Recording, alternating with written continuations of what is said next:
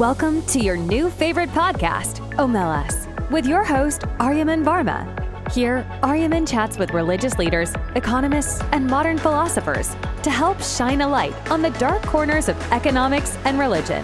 So, without any further ado, let's kick off this episode.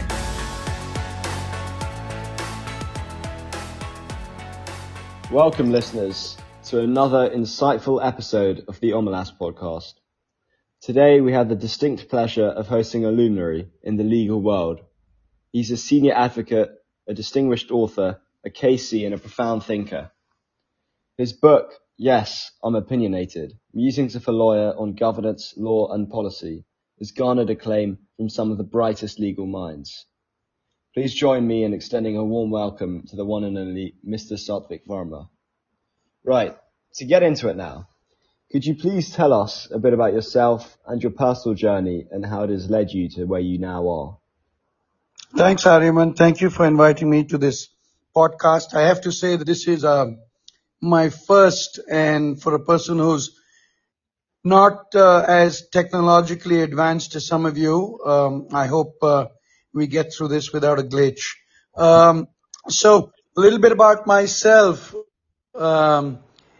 Well, this is my 26th year in the legal profession. I currently practice, as you said, as a senior advocate, which is the equivalent of a King's Counsel in England.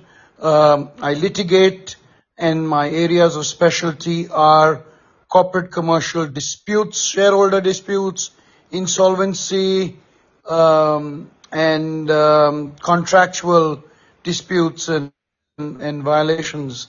You know, as I like to say, boring stuff like that, where we're splitting hairs and reading between the black and the white. I did an undergraduate degree in history as my major, with a minor in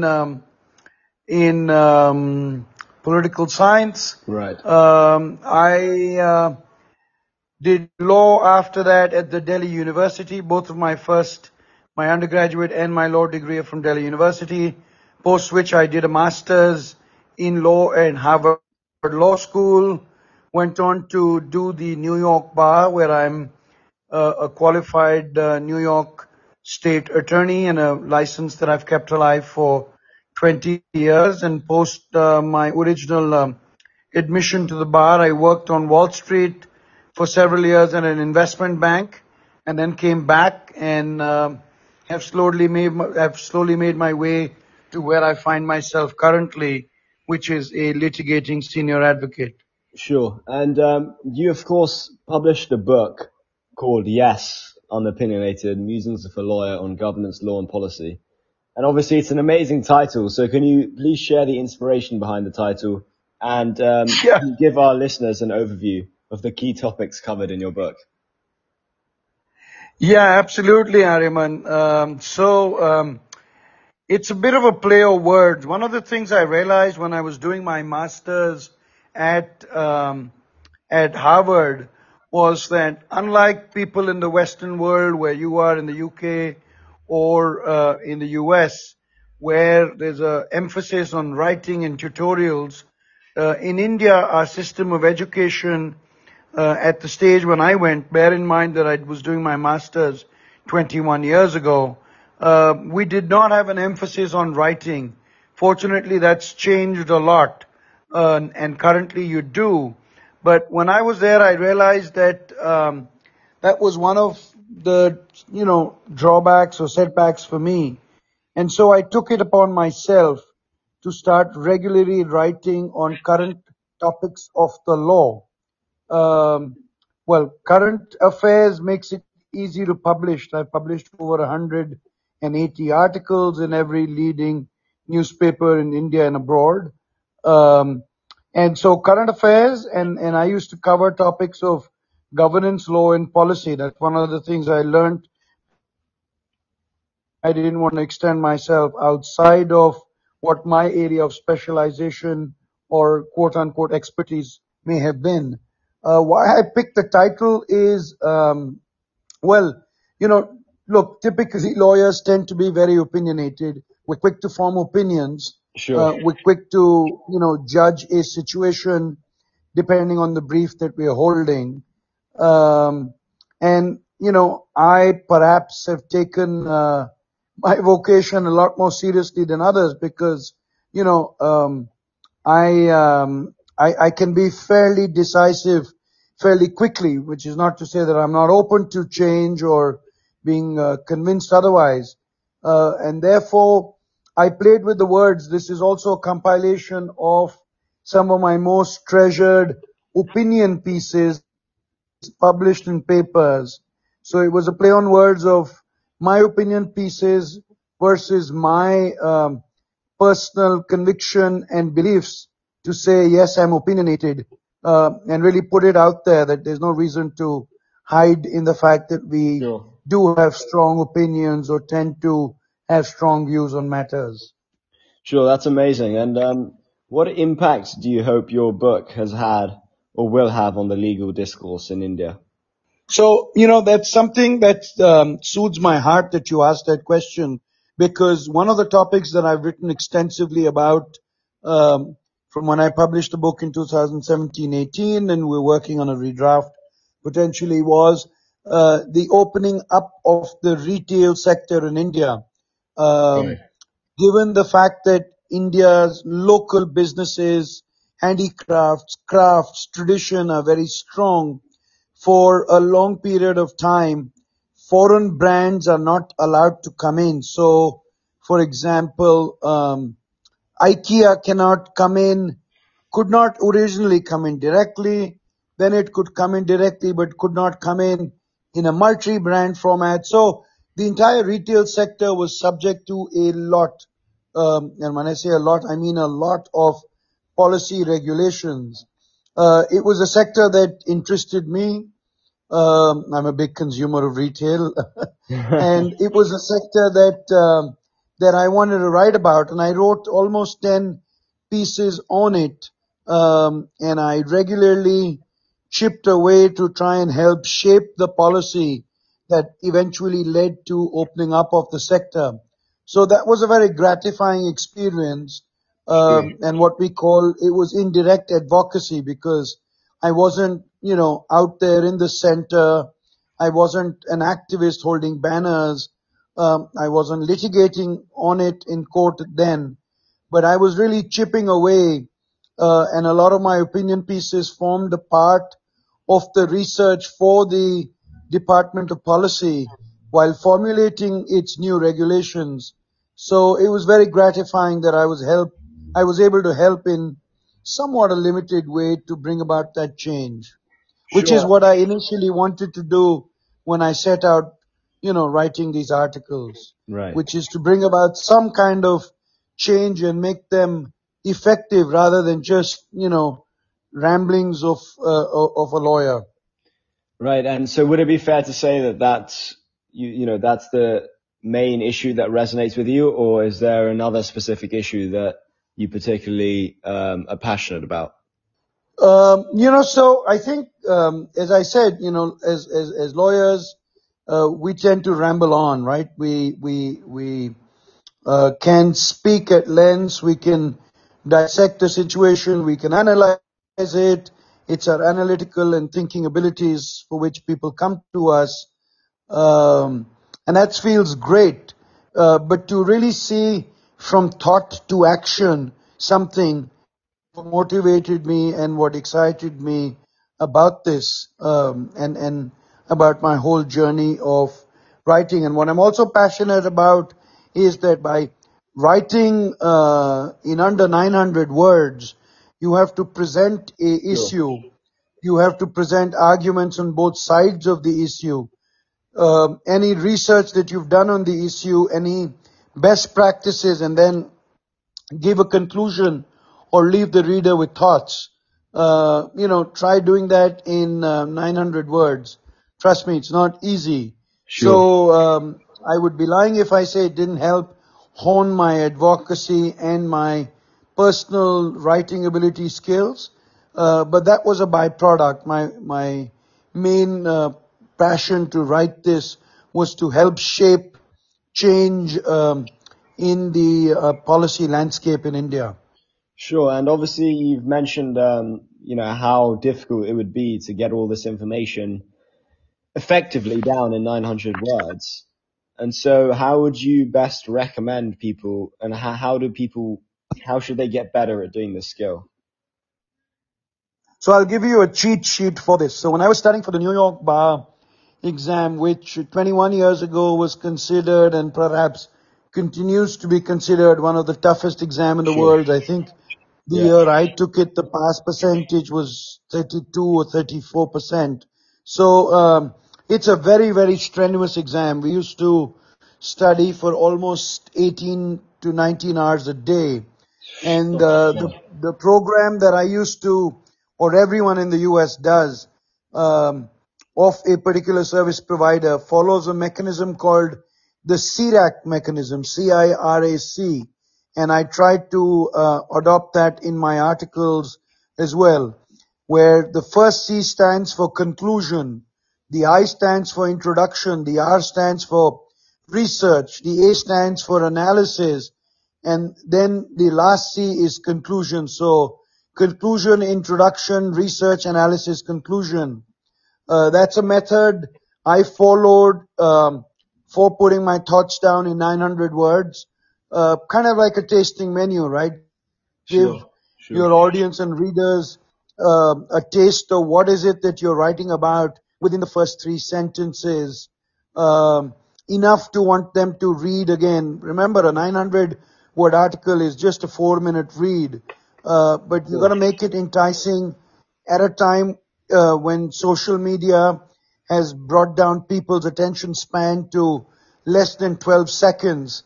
How do you keep your audience or a reader captivated is critical. And so I would pretty much start off with either a very clear or a very decisive or a very provocative first Of statement. course, yeah.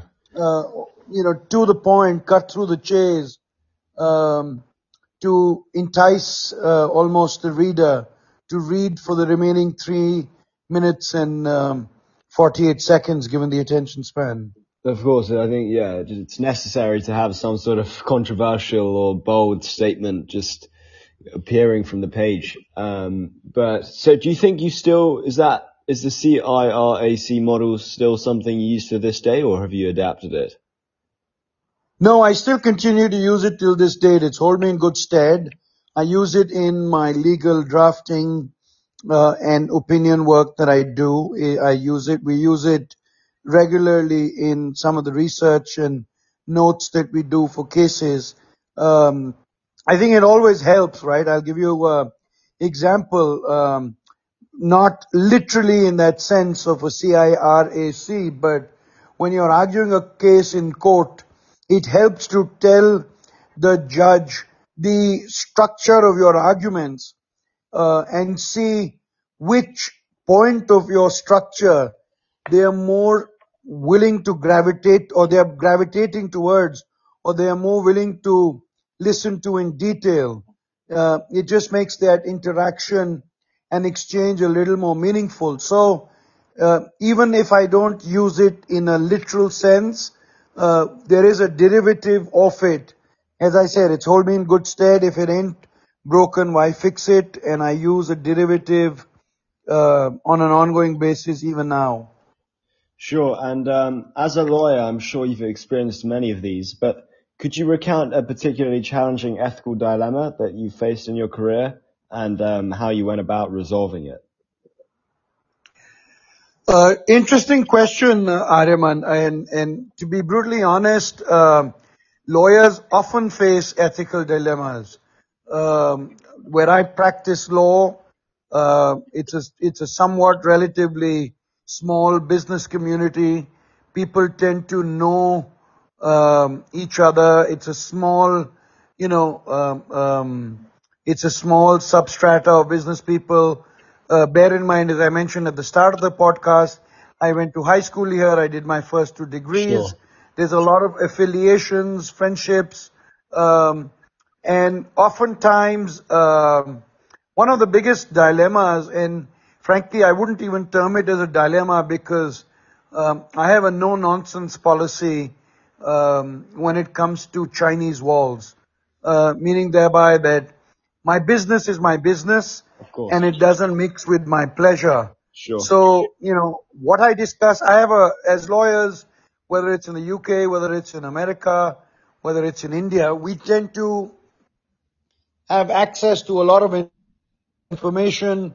We tend to have access to a lot of confidential information. We tend to know more than a lot of other people, at least from the legal landscape.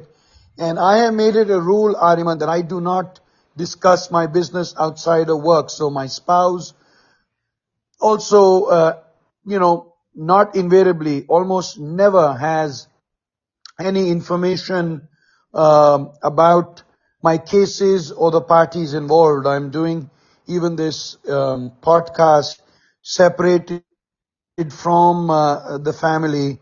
Sure. Assuming I am doing a phone call in earshot of my wife, I'll make sure that I'm I'm not taking names so Sure, that of there course. can be no flippant conversation.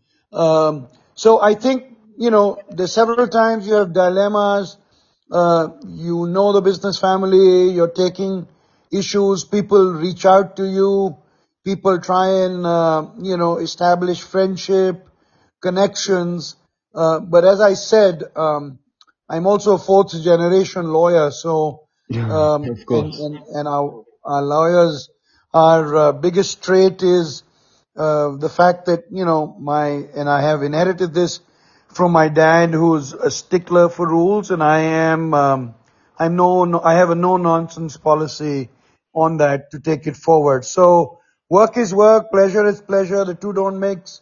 We don't talk about what we do in court or the information that I have. Yeah. Of If course. I tell you, then yeah. Of course. So Being a lawyer, you need to have some confidentiality about you. So always. yeah. And I was intrigued by your article on abortion. So what are your personal views and what do you think should be the ideal law on abortion? Ariman, again, a very good question. It's difficult to, um, law is not like a mathematical equation which brings you to a ideal or a precise answer. Of course. So there can't be an ideal law, and an ideal law today must always keep pace with the changes in society and mold itself with the developments in society. Um, my view on abortion is that, the lady must have the right to agency, must be able to determine and make a fair choice. There's a fair bit of data around the world that compelling someone to go through with abortion, with a pregnancy despite their wishes, also has effects on the life that you're bringing in. Now, by no means am I anti-life, not at all. Of course. Uh, but I think there are various circumstances in which people get pregnant. They can be forcible sex, they can be rape that makes people pregnant sometimes. It's not been contemplated.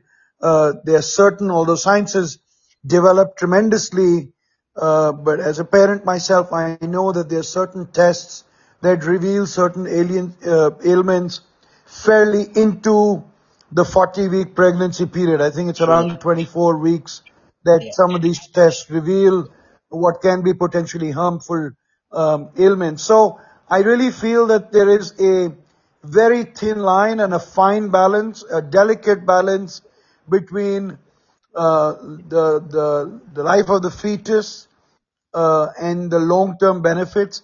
But as I said, eventually it must, circle around and hover around the rights of agency of a pregnant mother.